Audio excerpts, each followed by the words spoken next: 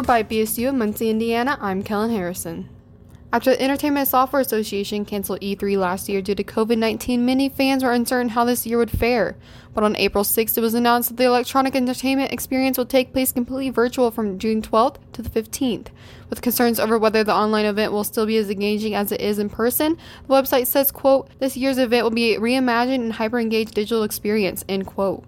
The 4-day expo plans to feature appearances from Capcom, Ubisoft, Warner Bros., Take-Two Interactive, Nintendo, Xbox, and among others. Sony still does not plan on attending this year after sitting out in 2019 and plan to do the same last year. Those interested in participating in the event should not expect a fee. The ESA plans to collaborate with media partners in order to, quote, "help amplify and make this content available to everyone for free," end quote. CEO Stanley Paré-Louis said in a statement, quote, "We are evolving this year's E3 into a more inclusive event, but we'll still look to excite the fans with major reveals and insider opportunities that make this event the indispensable center stage for video games," end quote. The ESA plans for an in-person experience in Los Angeles in 2022. While high-profile Among Us streams are nothing new after a representative AOC streamed with widely known streamers including Toast in November, on Tuesday evening the Tonight Show host Jimmy Fallon teamed with the Roots band members including Questlove, Stranger Things actors, several streamers, YouTuber Corpse Husband, and Among Us players play the new airship map that released on March 31st. The stream lasted about an hour with more than 100,000 people watching live. The stream was used to raise money for Feeding America and donations totaled $25,000. The fundraising continued after the event through The Tonight Show's social media accounts. Fallon plans to show highlights from the stream in this week's episodes.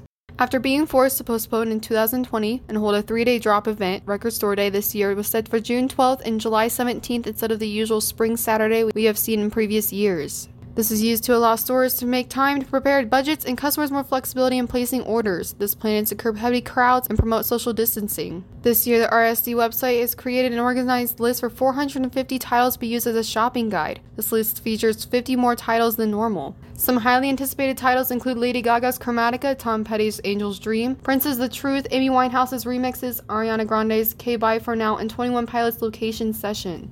After the platform faced criticism for failing to address sexual harassment concerns from women in the platform in 2020 for what was called, quote, "a Twitch blackout," on Wednesday Twitch officially ratified a misconduct policy that suspends users if they are reported for engaging in such behavior off the platform. This includes current members in the community and Twitch employees. Twitch said they partnered with a said, quote, "highly regarded third-party investigative partner to support our internal team," end quote, to uphold the policy. The streaming platform didn't specify who the partner was. Evidence can include links, interviews, screenshots, videos, etc., which such information can be sent to a certain email address the service set up. Twitch said, quote, "taking action against misconduct that occurs off our service is a novel approach for both Twitch and the industry at large, but it's one we believe and hear from you is crucial to get right," end quote. After discussion of boycotting the 2022 Beijing Olympics arose due to an effort to protest China's human rights abuses, the U.S. State Department has announced the Biden administration is trying to reach a joint approach with allies, but boycotting is not in consideration. A State Department spokesperson said, quote, "It is something that we certainly wish to discuss and is certainly something that we understand that as coordinated approach will be not only in our interest but also in the interest of our allies and partners, so this is one of the issues that is on the agenda both now and going forward," end quote. There have not been any more updates on the matter, but according to CBS, human rights groups have sent letters to the International Olympics community to, quote, "ask the organization to review its mistake in awarding Beijing the honor of hosting the Winter Olympic Games in 2022, end quote. The 2022 Olympics are expected to begin in February of that year. As always, make sure to keep up with everything Byte on the web at bytebsu.com, and make sure to check back here every weekend for another episode of Wrapped Up. Till next time, for Byte BSU, I'm Kellen Harrison.